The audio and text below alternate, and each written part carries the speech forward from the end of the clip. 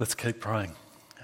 Father, it's been such a rich time already, and we ask that that might continue as we come to this word which the Lord Jesus said is what feeds us and keeps us alive and grows us.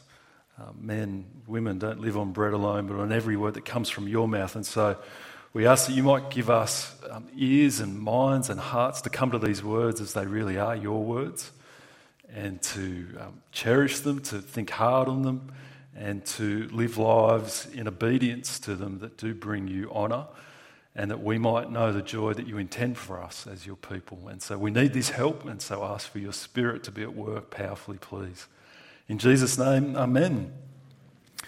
Well, my youngest daughter is now 9 years old, but if you hit rewind to when she was 3 years old, and if I were to put a bunch of cash in front of her, if I were to put the 5 and the 10 and the 20, the 50 and the $100 note in front of her and say, hey, sweetheart, you can pick just one of these notes, which one do you think she would have picked? The pretty pink one. Of course, right? Now, fast forward, 9, if I did the same, which one is she choosing? All of them, probably. The green one. Not because her preference in colour has changed. She doesn't like green better than pink, but she has learnt to value. She's learnt the value of things that are value. You can buy a whole lot more chocolate with the green one than the pink one.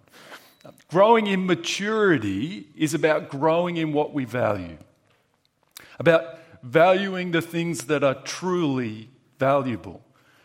Christian maturity is exactly the same. Following Jesus involves a radical change of values as we come to him. Like a merchant looking for fine pearls. When he found one of great value, he went away, sold everything he had, and bought it. Coming to Jesus is to appreciate just how valuable he is. And to live as a follower of Jesus is to continue to value the things that he does more and more. And this morning's passage asks us to think about what we value in a church, particularly what makes for a powerful church ministry. What makes for a powerful church ministry? How do you work out which church to be a part of? A number of you are sticking your head in, you're new or newish, and trying to decide, will I make this my church home? What are the values that you will bring to make that decision? For those of us who do call this place home, why? What is it about church that we value? Most of all, what is it that God would have us value about a powerful church ministry? That's going to be thrown up for us in this part of the Bible, which I want to confess is not an easy part of the Bible to read. Have you found that as you've got into it on your own or in groups? It's a tricky thing to read because it's like listening to one side of a conversation. And you're only hearing kind of the person in the room talk, and you're trying to work out what the other person on the other side of the phone is saying to work it out. That's what's going on as we read through this letter that Paul is writing to the Corinthians, which is in response to letters that they've written to him, and he's written back, and they've written to him. But we only have one side of the conversation. So it is a tricky part to read, and then can be a tricky part of the Bible to go, so what do I do with that? But there is enough detail here for us to make sense of the historical situation. This is not once upon a time in a spiritual land far, far away. This is dealing with the period of about 50 to 52 AD, where Paul has come in at that time and planted the church in Corinth. And having established the church, he's moved on to be a missionary elsewhere and plant other churches. As he leaves, some other missionaries come in behind him. Seems quite likely from Jerusalem. But instead of continuing on the ministry in the vein of Paul, they actually come in to critique him. And they come in to contrast themselves with him. And they've captured, if not the whole of the Corinthian church, a significant part of it. Now, these new missionaries, Paul actually calls in chapter 11, verse 3, super apostles. So an apostle is someone who is commissioned by Jesus to take the news of Jesus out. This is the Apostle 2.0. This is the next best new edition of apostles that's come in. But Paul sees through them, and chapter 11, verse 13, he calls them messengers of Satan. We'll come to that next week. Not because he's insecure. This is not because of a petty jealousy as though, oh man, they like their new pastors better than they liked me, the old pastor. This is a godly jealousy that he has for them as their spiritual father. In one sense, he's given birth to the church, and for the church to move away from the Apostle Paul is actually for them to move away from Christ. So identified is Paul with Christ, and so he's deeply concerned to call them back to himself, which is to call them back to Jesus, to call them back to what is truly valuable. So that's something of the context that we need to bear in mind as we work through the chapters over the next few weeks. You see the critique against Paul here in verse 2, chapter 10, verse 2. I beg that when I come, I may not have to be as bold as I expect to be towards some people who think that we live by the standards of this world. So there's the critique that they've thrown at Paul. You live according to the world. You live, you might have another translation there, according to the flesh.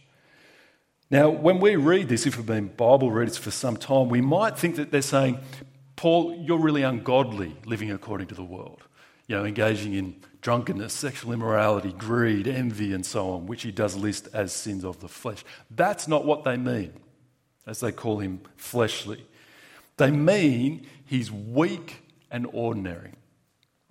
He's of the stuff of earth, not the high, glorious stuff of heaven. Paul doesn't seem spiritual enough, according to the values that they're bringing. Not in touch with the power of heaven, not the kind of man that you would expect him to be if he really was in touch with the exalted Christ, the Lord of the universe. He seems so ordinary, weak, fleshly, earthly. That's what they mean. Verse 1, he says, I appeal to you, I, Paul, who am timid when face to face with you, but bold toward you when away. So they're accusing him of being bold in his letters, maybe that's impressive to them, but a real letdown when he walks into the room. Verse 10, for some say his letters are weighty and forceful, but in person he's unimpressive and his speaking amounts to nothing. Talk about how to critique a preacher. So in the Greek culture of the first century, public speaking was the YouTube or TikTok equivalent. It's how you gained a following. It's how you showed how impressive you were. You would get up, and for a start, you did need to be pleasing to the eye. You needed to look good, impressive physically.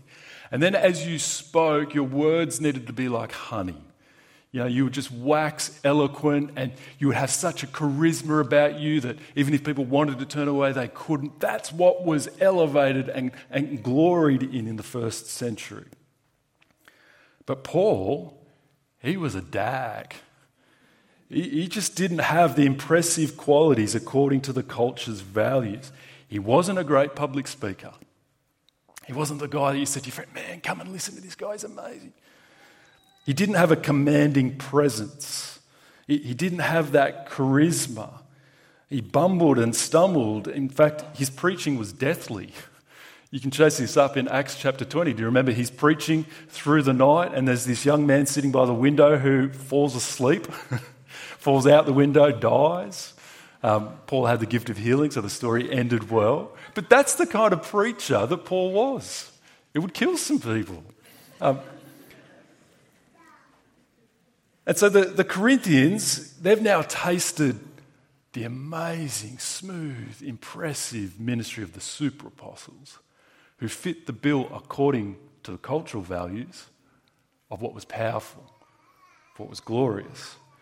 And so they're dumping on Paul. How does he respond?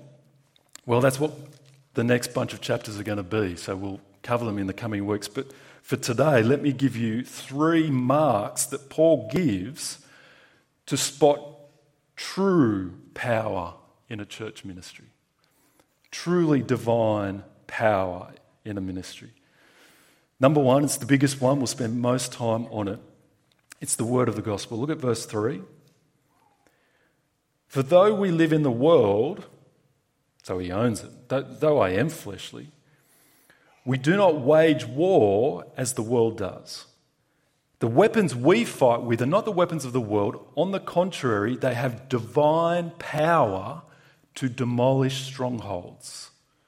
They have divine power to demolish strongholds. Now, a stronghold was that part of a city that was most protected. So you had a city with city walls, and then you go in, it might be down underground, it might have bars around it. That's the stronghold. So if you were holding someone captive, the hardest part to get out of or get to. So he's using an image here, but what does the stronghold represent? And what's the weapons that he has to demolish the hardest to get to parts? Well, the answer is in the very next verse. Verse 5. We, this is Paul, demolish arguments and every pretension that sets itself up against the knowledge of God. And we take captive every thought to make it obedient to Christ. The stronghold is the realm of thinking. Arguments, pretensions, thoughts. And the weapons that have divine power to take down these strongholds are words. Words put together in sentences, put together in arguments. We're supposed to here dig a little, not just brush over it, to actually realise there is a most horrific captivity that we're not often aware of. What is the most terrifying captivity, stronghold that we might be in? I was reminded of the movie Taken. Do you remember that? It's quite an old movie now where a man's teenage daughter heads off around Europe to travel around Europe and is kidnapped by some bad dudes, and it's a horrific picture of kidnapping and captivity, unable to get out of until tough man dad, Liam Neeson, we just spend the rest of the movie cheering him on, go get him, go get her, and he does. He rescues her. I was reminded of that because one of you came to me and said, my daughter's travelling around Europe right now. I remember that movie Taken? Problem is, I'm not Liam Neeson. I'm not a tough guy. What am I going to do? He's terrified. And fair enough. That's a horrible thought, isn't it, to be taken kidnapped? No way of getting yourself out of it. But there is a far more ordinary, common, and terrifying captivity to fear. And it's wrong thinking about God. That doesn't sound that terrifying, does it? But it's wrong thinking about God. Jesus made it clear that what is at the heart of Satan's work, what is his primary tool? Lies. Deception. He's the father of all lies. Wrong thinking about God especially, which sinful people love to embrace and are held captive by them. Wrong thinking particularly about God. So yes, in all its forms, it's the atheist who mocks the idea of the very existence of God, held captive to that wrong thinking. Yes, it is the idolater, the person who sets up 10 idols in the lounge room and gets down and prays to them each night. But it's far more ordinary in our context. It's the average Central Coastie who thinks that the goal of life is just to make the most of every gift and ignore the giver. To squeeze every bit of life and ignore the God of life. To think, oh yeah, there's God there, and as long as I live a good enough life, don't kill anyone, I'll be okay, I'll be led into heaven. Held captive to the lies about God. It's the nice nana who says to their grandchild, sweetheart, as long as you're happy, that's the main thing in life. It sounds so lovely. But it's to be held captive to wrong thinking about God. It's the cultural values that say materialism, it'll satisfy us. A family, that'll complete you. A career, that'll define you. A passport full of stamps, that'll make you. And we eat it up and we live in captivity about wrong thinking about God.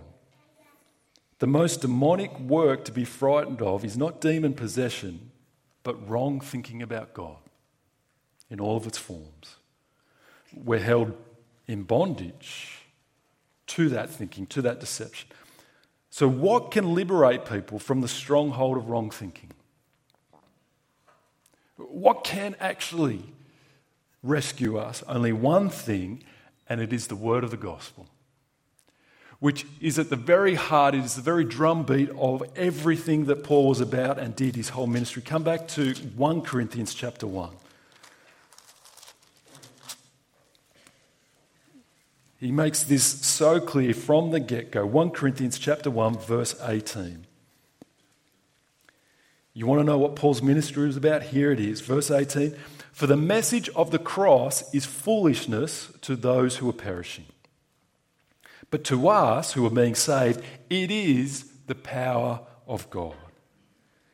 It is the thing that looks so weak and so unimpressive and so unbelievable, the cross. The eternal God would become one of us, would enter into our world and would actually die in our place to take our judgment so that we might be spared. That looked ridiculous, stupid. But for those who are being saved, the power of God. The power of Paul's ministry is not in him, the messenger. It's not in his charisma. It's in his message, the message of a crucified Christ.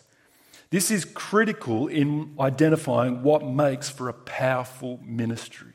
And tragically, so many people in so many churches have been shipwrecked by missing this point about being drawn into the wrong place, which is not at all true divine power. This is critical. Chapter 2, 1 Corinthians 2, he goes on, he explains his ministry. And so it was with me, brothers and sisters, when I came to you, I did not come with eloquence or human wisdom. I wasn't the popular guy.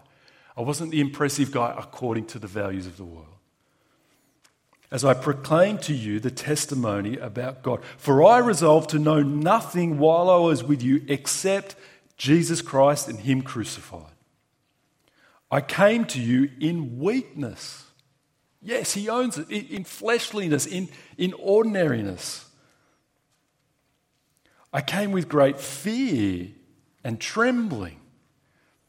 My message and my preaching were not with wise and persuasive words, but with a demonstration of the Spirit's power, so that your faith might not rest on human wisdom, but on God's power. Do you see what Paul has done from the very get-go? There is nothing impressive about me, Paul. Let me tell you about God, the Saviour in Jesus. He owns his weakness, how ordinary he is, that it might be clear where the power of his ministry lies, not in him. This is where churches, where ministries get completely hammered when they're attracted to typically a man who looks so impressive, so much charisma. Paul says, that is not a powerful ministry. Powerful ministry is someone who would point you to the power of the cross, the power of a Saviour. And so let me continue to apply this for us for a moment. What is the foundation and fixation of a powerful church ministry? I say foundation and fixation because pretty much every church will say, oh yeah, we're founded on the word of the gospel, on the word of God. But they fixate elsewhere. You kind of start with the gospel, but then you move on to greater and grander experiences and things. It's been said well that the gospel is not just the ABCs of the Christian faith, but the A to Z. Not just the ABCs, training wheels that you kind of put on so now you can go do great things, but the whole thing, the whole kit and caboodle is the word of the gospel. What is that? Well, in its shortest form, Jesus is Lord, not you, not me. In its slightly longer form, the kind of John 3:16, that God so loved the world that he gave his one and only Son, that whoever believes in him shall not perish, but have eternal life. And then in its fullest form, you can chase it up later, but Luke 24, where Jesus says that every word in every page of the scriptures points to him. It's the word of the gospel. Which means if that's where divine power is, if it's only that demolishes the stronghold of Satan, it means we must value something that is really countercultural, and it's this: thinking. putting our minds to work, to engage with words and sentences and paragraphs and context and arguments and think about how that challenges the values that we bring to things. What are the thoughts that are to be taken captive and made obedient to Jesus because they're not naturally? It means to actually be in touch with the power of God through his word, we've got to think, not just experience. And so we do that in so many different forms, but don't miss the divine power of this activity right now that we do every week. It seems so ordinary. Here we go again, another sermon. But as we think into the word of the gospel, there is the divine power of God to rescue us from strongholds. And so as you look for a church that is divinely powerful, look for a church that'll give you a sore neck. This is how someone put it to me recently who had come from another church that didn't fixate on the word of God. In fact, they said, wow, it's so striking. You guys you're in the word of God and you're giving me a sore neck because you keep saying, look at verse 7. And so I look at verse 7, then you say something else and I look at it, and then you say, look at verse 12, and I look at it, and then you say, yeah. What are other churches doing? What do they have to say other than point you to the divine power of the word of God? Value a church that'll give you a sore neck, that'll say, don't look at anyone up here. Look at what is truly and divinely powerful. Paul elevates the value of the word of God as the supreme weapon in liberating sinners and in changing us to be obedient to Christ. The other thing that ought to encourage us as we apply this to ourselves is this is a great encouragement as you look at Paul and what is truly powerful for those of us who recognise our weakness. Do you feel weak? Do you feel ordinary?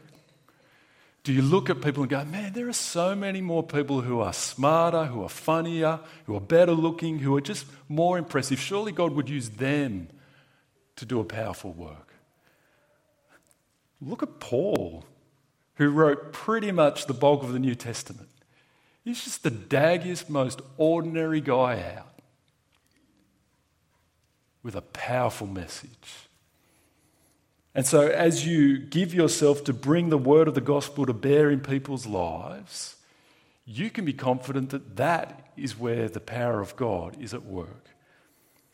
As you pluck up the courage to talk to that friend, that family member about Jesus, you bumble your way through trying to share the gospel and answer questions. There's the power of God. As you read the Bible with your kids regularly at home or with your EV kids at church, and you go, what's this doing? Where's this going? There's the divine power of God, bringing the word of gospel to bear. As we've been reflecting on, sing the word of the gospel. There is great divine power in that activity as we declare the truths of the gospel to each other, as we praise God in that, so that they might engage our minds and get stuck there, that they might actually stir our hearts and move us. I mean, what a gift song is from God. I kind of complain to Trev semi-regularly that Trev could write one song in 3 years and we'll be singing it on our deathbeds. I could preach 50 sermons a year and you'd never remember them. There is something profound, isn't there, about the gift of song, of the word of the gospel put to music that does stick. And so sing. Declare the power of God in the word of the gospel. There's the first and major mark of a divinely powerful ministry.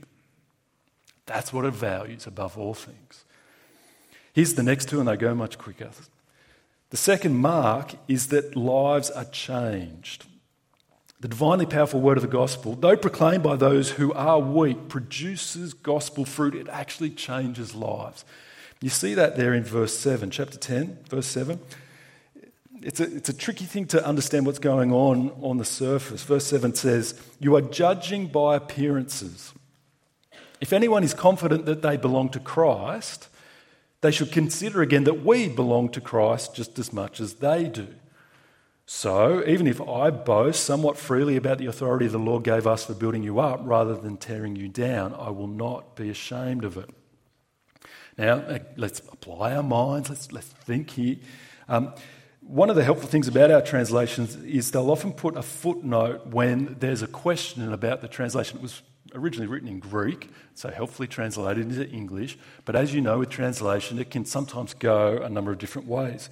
With the NIV you'll see a footnote that says, verse 7, instead of you are judging by appearances, it says look at the obvious facts. The same Greek could be translated both ways. And I think that's actually the meaning that Paul has here.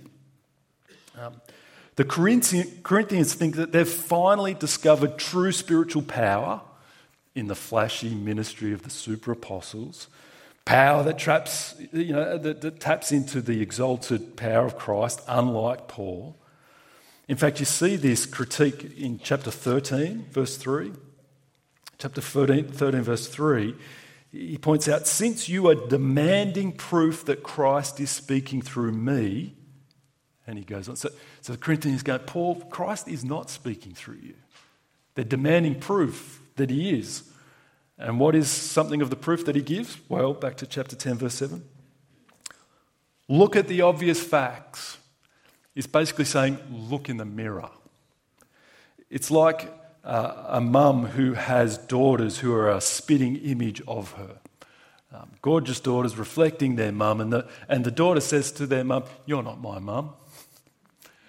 The mum just needs to say, have a look in the mirror. I'm your mum. Or even more extreme, which is what's going on here, the daughter says to the mum, you're not a mother. The mother just needs to go, look in the mirror. The fact that you're a child demonstrates I'm a mother. That's what's going on here. It's as if Paul is saying, you think my ministry lacks power? Look in the mirror. The fact that you belong to Christ as Christians is evidence that my ministry has power because I brought the gospel to you. You were dead in your sin. You were destined for hell. You now know the Lord Jesus. How did that happen? Look in the mirror. The fact of your existence demonstrates the power of my ministry. Not in me, but in my message. And so the point here for us is this. The mark of a powerful ministry is that it will see people repent and believe.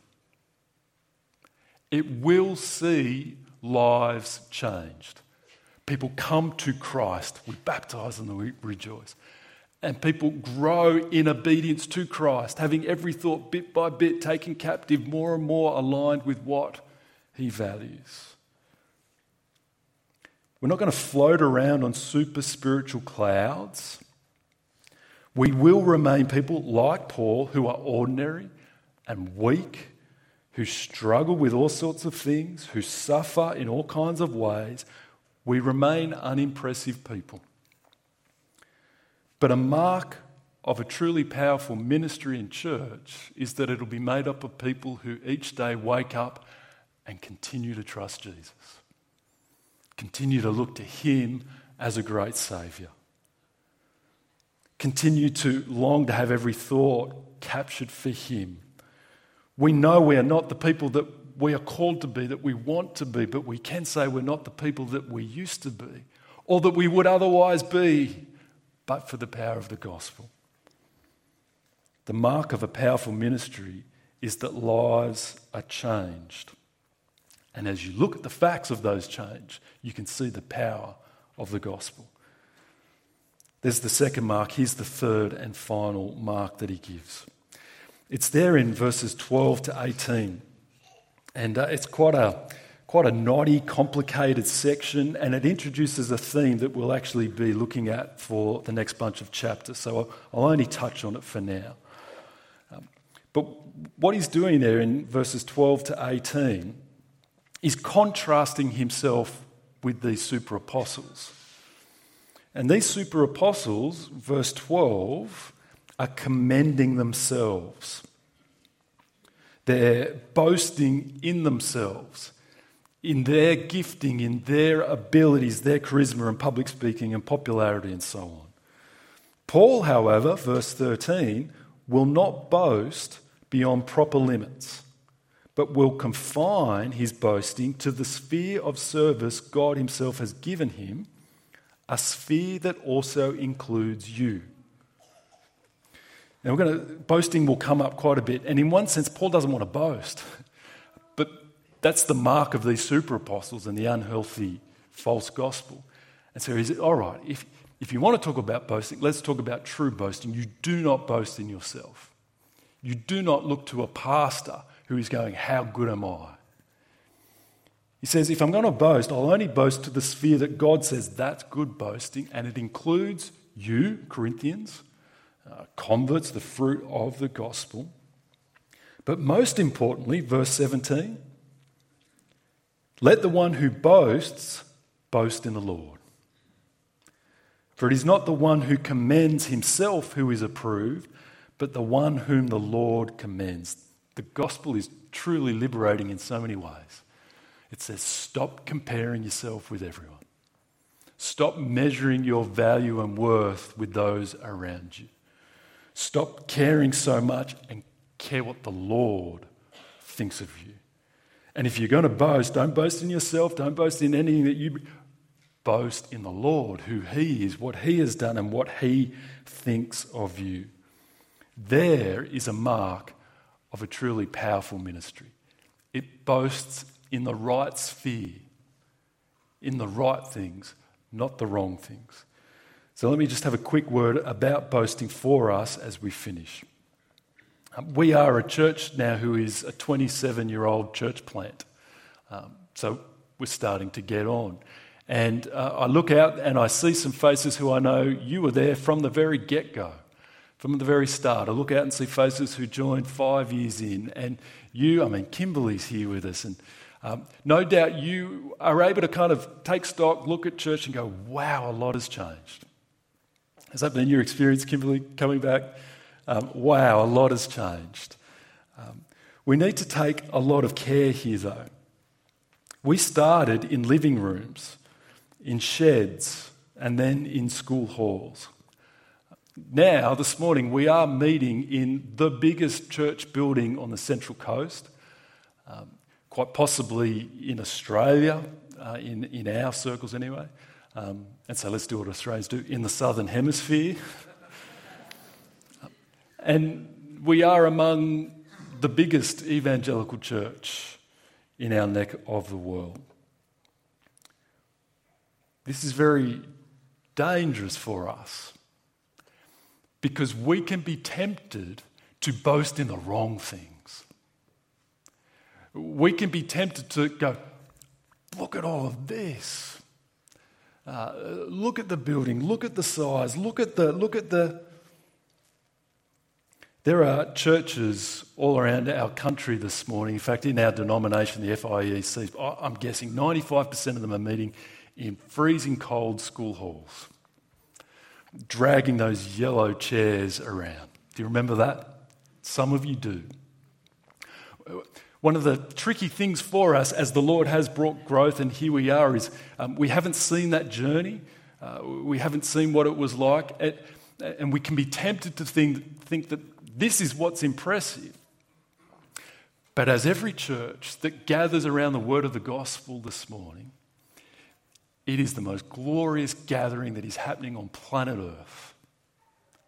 As God says, look at them. Look at what I've done through my Son in them. We boast in the Lord. We give Him great thanks for changed lives, for more and more people. We give Him great thanks for the facilities. What a place for us to declare the word of the gospel. We deal with the issues we're facing of growth. We're going to need to knock up more buildings to house the kids, which is starting to overflow. We rejoice in that, but we don't boast in the wrong things. We need to be very careful that we're not impressed by the things that the Corinthians were impressed, that Paul would actually rebuke us on, that the Lord Jesus would rebuke us on. We give Him great thanks. We long to see the building filled because that means more and more people won from hell to heaven, more and more lives that are changed.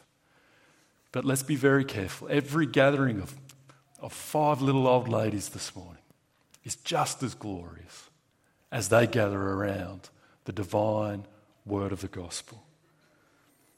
We praise him, we give him thanks.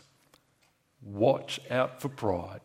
Watch that our values might drift and shift. It's the word of the gospel that we keep proclaiming. The word of the gospel that produces changed lives. That's what we boast in. The Lord, who he is, what he's done, and what he says of us. So if you are new checking us out, here we are. That's what we're on about. If this is your church, might we hold dearly to this value, that we be a place that holds out the word of the gospel into the coming generations. Pray, God, that we don't get caught up and captured by the strongholds of wrong thinking, of putting our hope in a man, in a woman, except for the man, Jesus Christ, our glorious Lord and Saviour. Let me pray for us.